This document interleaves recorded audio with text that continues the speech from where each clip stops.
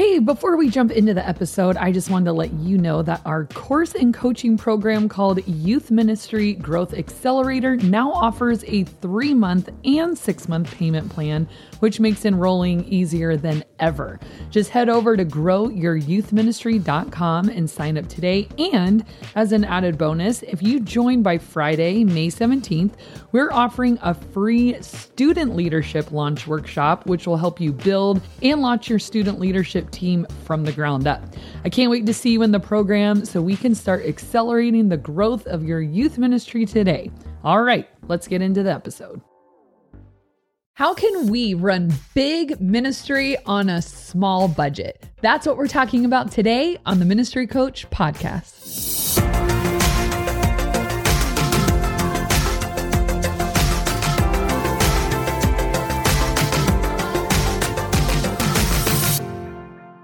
Welcome to the Ministry Coach Podcast. We bring you weekly tips and tactics to help you fast track the growth and health of your youth ministry. My name is Jeff Lascola. This is Kristen Lascola. Now, we do our best to try and cover all sort of sizes of churches because there's obviously the mega churches and then there's the churches of like 15 people and they all have youth groups, hopefully, but their budgets and some of the processes and resources they have available vary. So we try to do our best to kind of give tips and tactics that all youth pastors and youth workers can use. Yeah, because there's nothing more frustrating when somebody's talking like about stuff they're doing. You're like, must be nice, right. You know, because maybe you come from a really small budget and you have all these big dreams, but they don't really fit into your small budget. And today we're going to talk about how that is okay. And then there's some strategies and tips and tricks for how you might be able to extend that budget and squeeze it for all it's worth. Because when I first started, I had a ridiculous... So here's a weird part about my job is that I do work at a mega church, but I worked at a small campus. So my budget reflected that. Right. Well, now we've grown and we're not this tiny campus anymore. And so the budget has caught up with that. But for years and years and years, it was this weird, like watching the other campuses, like, how are you able to do these things? And I mooch as much as I could. Like, we're coming on your bus with you to Six Flags because I can't afford transportation. We're coming whether you like it or not. And I had to hustle a little bit with that kind of stuff. But there's non-hustle kind of ways that you can get that. So I actually have 6. Okay. And yeah, you do come from a unique perspective because you started with a youth group of 8? 11. 11. Yeah. Oh, that's close. Yeah. And it's grown way beyond that. I don't even know your current numbers. Maybe you don't even know your current numbers, but to the point now where it would be considered a very large youth group. But so you've kind of been from ground up. You've seen it all. So I know there's some youth pastors, it's like, all I've known is 8 kids. Yeah. And there's other ones that was like, all I've known is 250. Yeah. So you've kind of seen the whole spectrum of that, which is, right. That's where I came from. So I actually started at our main campus and which that was huge. True. It was like 250, 300 kids. And it was like, I figured that was normal. I had never worked anywhere else. I just came up through the ranks there. And money was seriously no object. Right. Like the things we were able to do, the places we went, like money was never a consideration on anything we did. Mm-hmm. And then they said, hey, you should go to this offsite campus. Maybe they just wanted to get rid of me. I don't know. And I was like, okay. And then it was like, wait a minute, I can't do everything I want to do. Right. So I kind of over the years figured out some ways to stretch it as far as I possibly could. Right. So you said 7 or 6? 6. 6. Okay, here we go. Okay, number 1, attempt to break even on every single event at the very least. So I think this one, you're like, duh. Maybe you are like, duh, you know that. But it involves a little bit of strategy to cushion your budget for events so that you always end up in the black. So I was trying to do events and charge people the bare minimum. And I was ending up in the red for lack of planning. So what I mean by that is plan ahead and think of all the unforeseen circumstances that might arise for an event. For an example, You want to pad what you are charging students to account for your leaders. Of course, that's obvious, but to account for things like gas, food, maybe the person who signs up but ends up being a no-show or gets sick and needs a refund or something like that.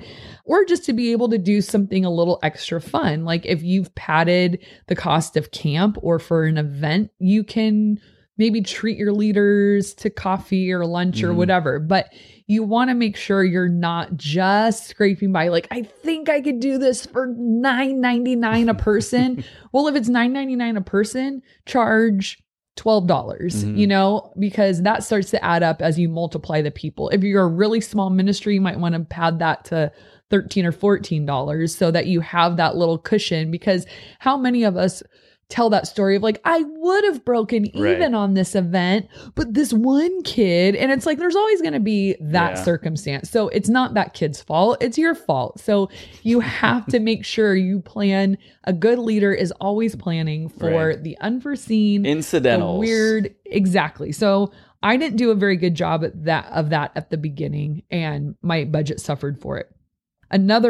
This is kind of all under the same thing.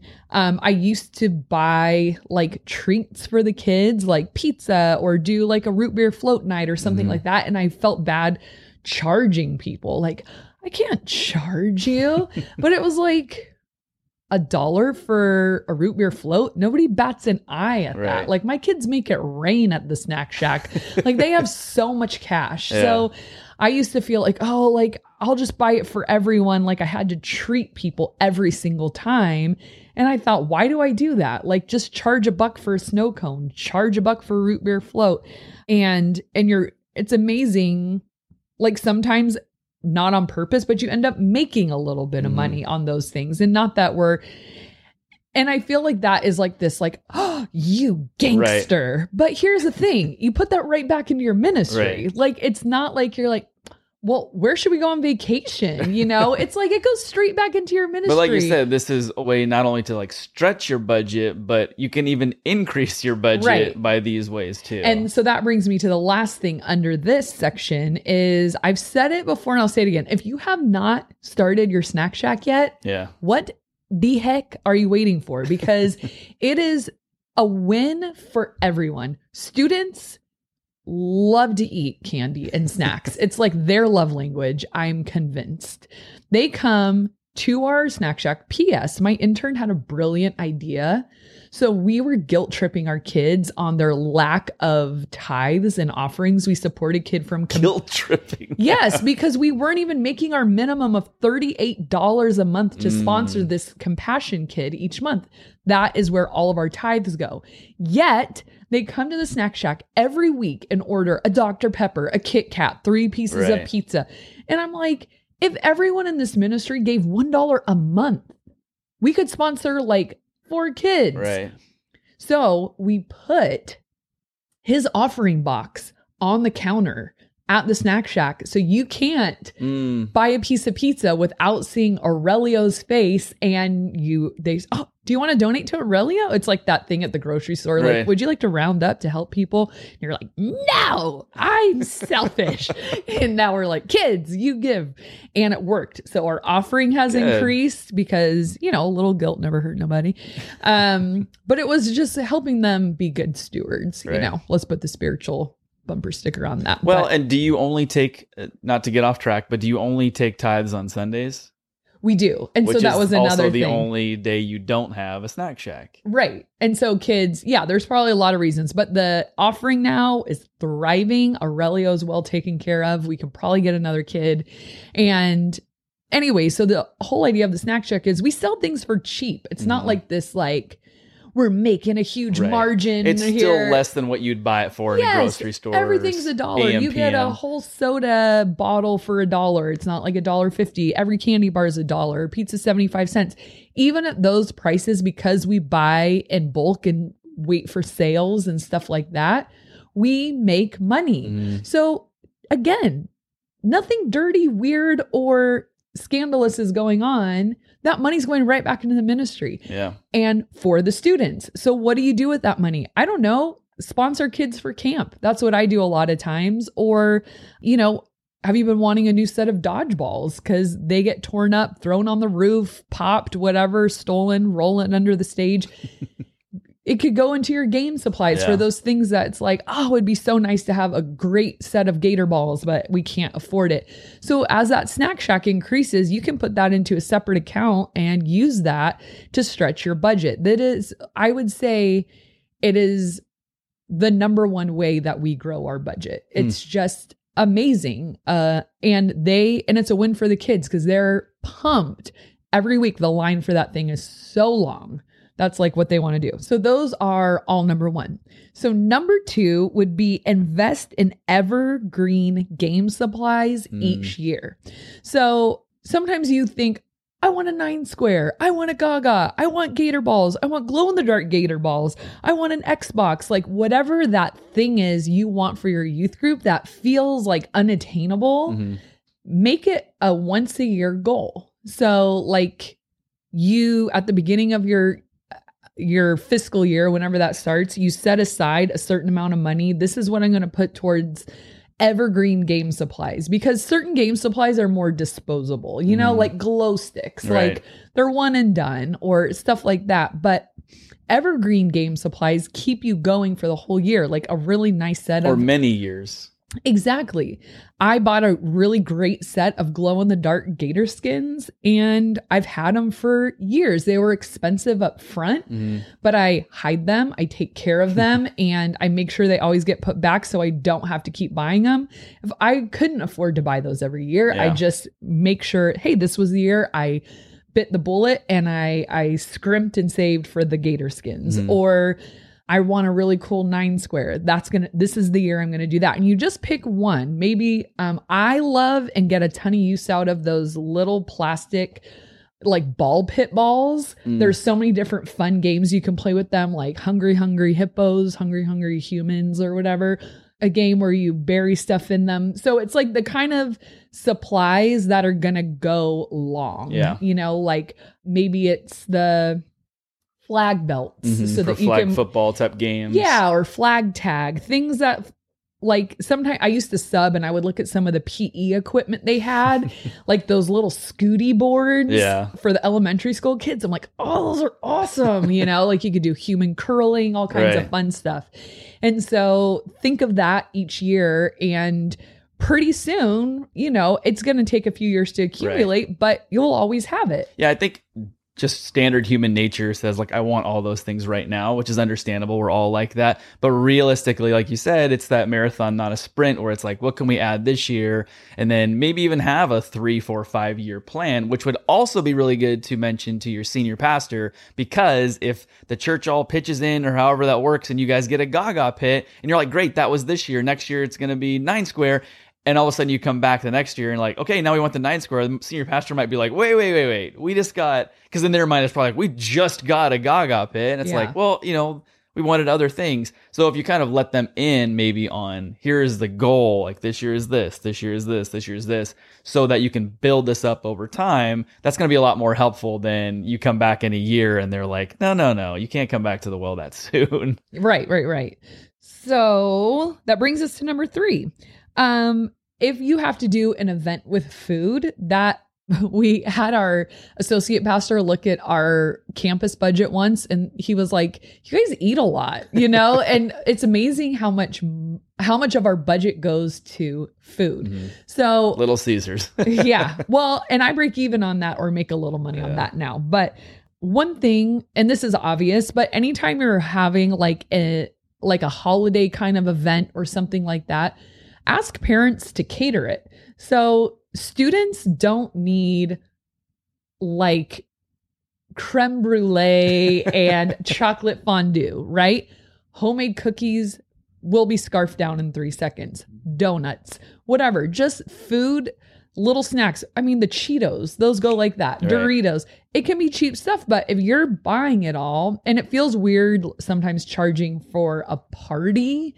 So like, come to our Christmas party. It's $5. Maybe it's fine. I don't know. It's not that weird, I guess. If you can justify it, then. But you could also have the option to send stuff out to parents, just like they did at school back when you were allowed to bring homemade stuff. But hey, I need 5 people to bring brownies and cookies. I need 3 people to bring sodas and juice. I need whatever. And parents are happy to do that. Yeah. And it's amazing. Like they'll probably give you even more than you need that you can store and use for later if it's drinks and stuff like that. Because they're, and especially not even just the parents, but just congregation members that are all in favor of the youth group, but honestly have no idea what goes on. Right. So why would they ever know you needed anything unless you vocalized that and said, you made a list of, here's all the wish list items we would love to have. And then, well, that's one of my other ones. You're jumping ahead. Right now, we're just talking about food. So, like at our church, we actually have something called the baking team. So it's like people, it's like, I don't want to greet people. I don't want to be up in front, but they're like, I'll bake a dozen cookies and bring them to church. Like that's my gift. So you could have that. Like we buy donuts and have them for our students. But if that's not even in your budget, have a baking team, you know, like you have cookies have them bake out. some donuts. Sounds hard. Bake cookies, bake brownies, whatever, but utilize that gift in people and save some money on, and food is a consumable. So it's like such a bummer sometimes to spend money on that kind of stuff because it, unlike the game supplies that you're going to enjoy week after week, year after year, like the food is gone. Right. So I always try to find ways to save money in that area because it's not going to benefit us long term. Yeah, it's just going to be gone. So parents, and then if you do any kind of retreat for your leaders or even a student retreat, like a student leadership retreat where it's a smaller amount of people, or if your youth group is small, if you plan food for, I don't know, an overnight thing or a weekend away. Mm-hmm. I've mentioned this in previous episodes. My favorite thing to do is on the front end, you plan all the meals, you decide what you need for each one, and then you send that list out kind of like a meal train style to the parents and say, hey, this is what I'm planning on making. Next time you're at Costco, would you mind picking up a bag of shredded cheese or tortillas or whatever? And I got all of my food for my leader retreat, which was great because then I didn't have to pass on that cost to people who are serving. Like the point was to bless them. And parents, when they know I get to bless the leaders, like sometimes they just light up because they're like, I love what you do for my kid, but like, what am I supposed to do for you? That's one way that they can kind of give back, which is really great. So donations for food is always a great budget save. And then kind of along those lines, number 4, this is like specific to a certain time of year, but I give candy prizes away all the time. I think I've mentioned that before. Candy is not super cheap. Yeah. I mean, I've tried to get the cheap candy and it's terrible. It's like the banana Laffy Taffy at the bottom. And it's like, nobody wants this stuff. So I try to get good candy. So I give it away for all kinds of stuff. You win the game, you get a piece of candy. It's just kind of nice to have a prize, not just like we won. All right, that's that. But like I said, it adds up. So in October, after Halloween or right in the beginning of November, all of the grocery store candy goes ridiculously on sale. So I stock up because that stuff lasts a long time. At least you hope it does. It does. It's fine. Have you read the ingredients? It's not even food. So I put it up in our cupboard, and whenever I need a new bag, I go and grab it. The other thing, this is a weird one with candy. So if you send out an email to your parents and say, hey, any extra Halloween candy your kids get that you don't want to keep, send it my way. Homeschool parents love this one. So they would bring me a little like Halloween candy tithing. Exactly. I love the way you put that because they would come with these bags of candy and their parents don't want them to eat it all. So they'd say, choose 20 of your favorites. Or if their kids are like ours and they don't eat a lot of candy. No, our kids don't. I end up eating it, and like 15 pounds later, I really regret it. And you should have donated it to the youth group. Yeah. And I've had parents do that. They'll bring in these bags of candy like, hey, I don't want to just throw this away. We can't have this much candy in our house. Yeah. Can you use it? And I'm like, yes. So if you like put that out to parents, they might be like, oh, that's a great idea. Because I mean, people can only eat so much candy. Right. You don't need like 300 pieces of candy. So tell parents, hey, not that you have to, but if you're looking for a place to get rid of your extra candy tithes, send them my way. And that's a great way to save money on candy. And then like you were saying, number 5, this is kind of like that wish list thing. So what you do is you send out a wish list. Oh no, my thunder has been stolen. Go ahead. Thunder has been stolen. You said it. I don't have a copy before of your it was notes. time. I sent them to you. I know, but I don't read them. Rude. Well, I'm not sending them to you anymore. Okay, so at the beginning of the school year, if you have kids, teachers brilliantly usually send home a wish list. Our teacher was like, we want Lysol wipes and Expo markers. And Right. we're like, we can do that for you. Like, you're a rock star. So if you send a wish list home with the students or email it to the parents and just say, hey, this is kind of an ongoing list. Whenever the mood strikes or you have a little extra money or time and feel like sending some stuff our way, we would gladly take some playground balls. We always need dodgeballs, right? So I usually would tell them, you can find them at Walmart. They should be about $5. You don't want them to go out and think they have to buy like the regulation ones from like a sports store. Or I something. say even put that stuff on there and just make it a fund towards that. Could where be people if you can- had your heart like set on that. But stuff like footballs, like I feel like I lose a football every 5 seconds. Hula hoops, like weird stuff that I'm like, I need hula hoops for certain games. Yeah. I don't really want to go out and buy them. Candy, soda, individual chips, just anything you can give away as a prize.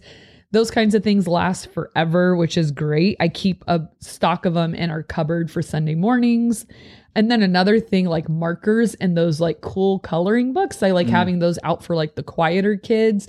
But it seems like you go through them and it's like someone has started something on every And it was page. probably our daughter. I was going to say it was probably Brinley. She's 3. She's out of control.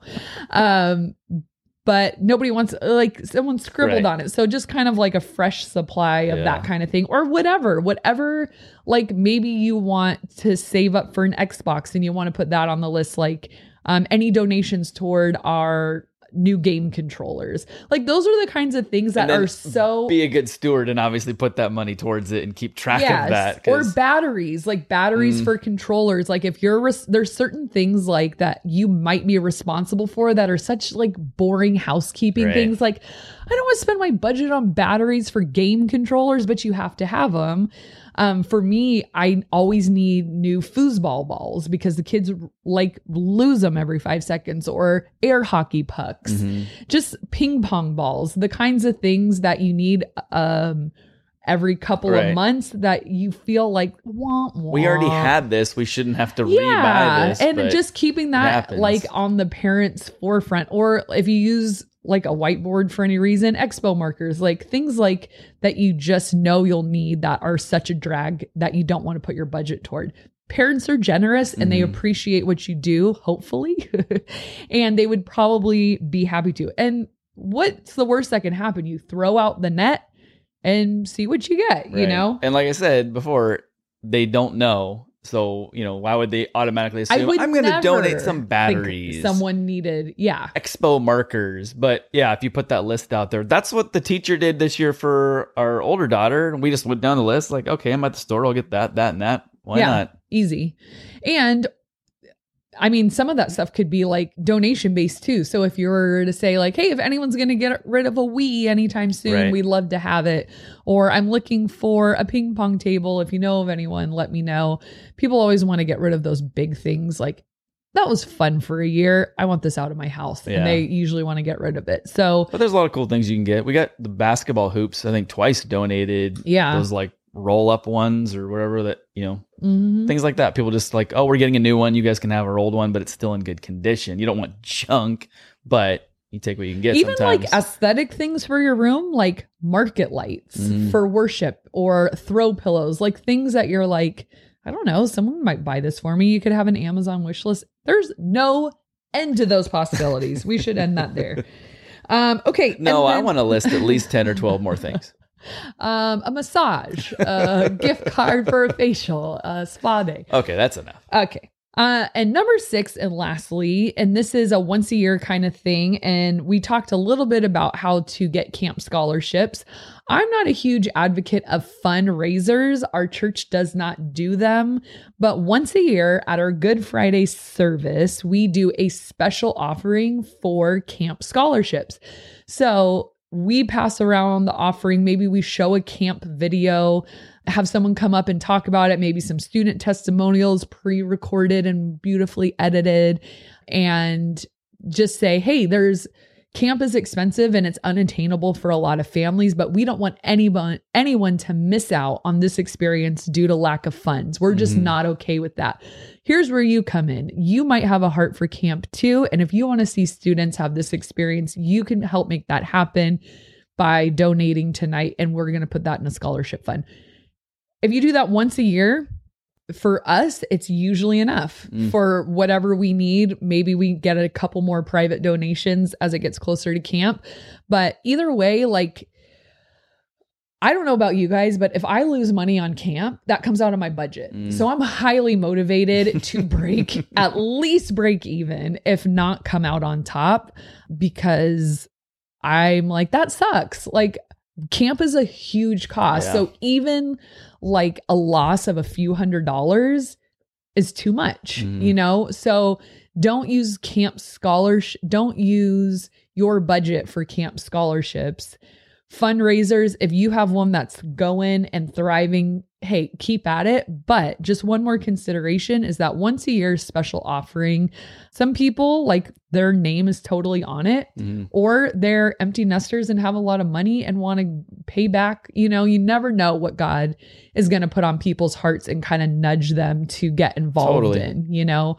So yeah, those are 6, but, try 1 or 2. Maybe not all of them are a fit for your ministry, but I think if you try a couple, you'll kind of figure out where you land and kind of get in your rhythm of what works for you. But don't let that number be your bottom line. There's ways around it. Yeah, ways of growing it, ways of stretching it, and being, again, a good steward of what you have been given by your church. And speaking of, if your youth ministry has grown in the last year, you might have enough leverage to ask for a budget increase. So keep that in mind too. So if you're like, my budget has been the same for years and years and years, if you're ready to ask for a budget increase, have some numbers to back up why. Yeah. Hey, we had 10 kids, now we have 20 kids, and you know, the growth is there, and we want to do this and this and this, and here's how I've been creative and strategic and a good steward. But, you know, don't be afraid to ask if you have that leverage to do so. You will never know until you ask. Right. All right, now we're going to get into the question of the day, which is, this is a weird question. It is. It's weird. And I think at a different point in my life, the answer would have been ridiculously simple. But how many pillows do you sleep with? The answer should be 1. Okay, you want to know what's weird? You. No, I already knew that. So when I used to go to the doctor, I mean, I still do, but my old doctor. When that used to be a thing in my life. I remember there being a question on that like preliminary health survey, like, why are you here today? That's one of them? It asked that. How many pillows do you sleep with that night? So I don't know what. Ooh, what's good? I don't know. I think they said if you sleep with more than 3 or something, or 2, like and I was like, what is that a sign of? Serial killer. I never asked. I don't know. But I remember I went to Kaiser and that was a question every single time. How many pillows do you sleep with? So. Seems a little personal if you ask me. Currently, I have it perfect. 3. So I have a long pillow that goes in the back. That's like the foundation. And then I have 2. Don't you have one behind that too? No. Then I have 2 standard size pillows that I make a V with. And that goes right behind my head. And so my head is kind of encompassed into the V, but the long pillow is supporting the V. So I lay and I am cushioned. And my new trick is you put the corner of the pillow over your shoulders.